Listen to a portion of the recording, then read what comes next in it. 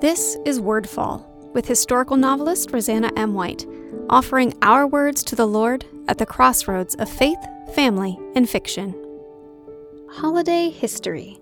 Iceland's Jólabókaflóð. It's only been in the last 5 or so years that I learned about Iceland's Jólabókaflóð tradition, but it's one I adore. In short, the tradition is to give a book on Christmas Eve and stay up reading it. But what's the history of this totally awesome tradition? It actually dates back to World War II.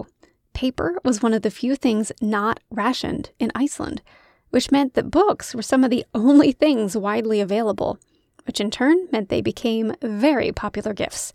The word itself can be literally translated as Christmas book flood. When books are everywhere! Bliss, right? This book giving has become such a staple of Icelandic tradition that their entire publishing industry revolves around it. There's a giant book fair in November, and a catalog for it goes out to every single family in November. They can peruse the pages and choose which books will be perfect for their loved ones that year. In Iceland, Christmas Eve is the traditional day to give gifts. My family actually does this too. So it's now just expected that you'll receive a book. And once you have it, well, what better to do than grab a cup of hot chocolate, curl up in a comfy chair, and read through the night. I love that this also means you get to welcome in the arrival of Christmas Day itself.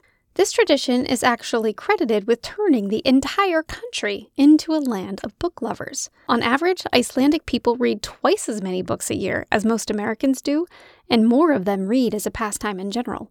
In America, 25% of people reported not reading a book in the last year. What? While in Iceland, that number was only 7%.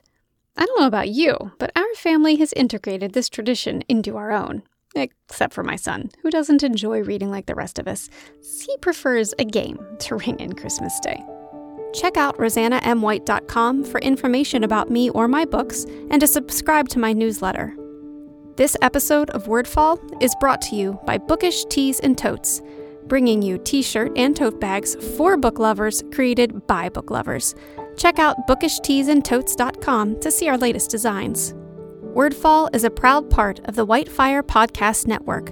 Please visit whitefire.tv/podcast for other shows I know you'll love.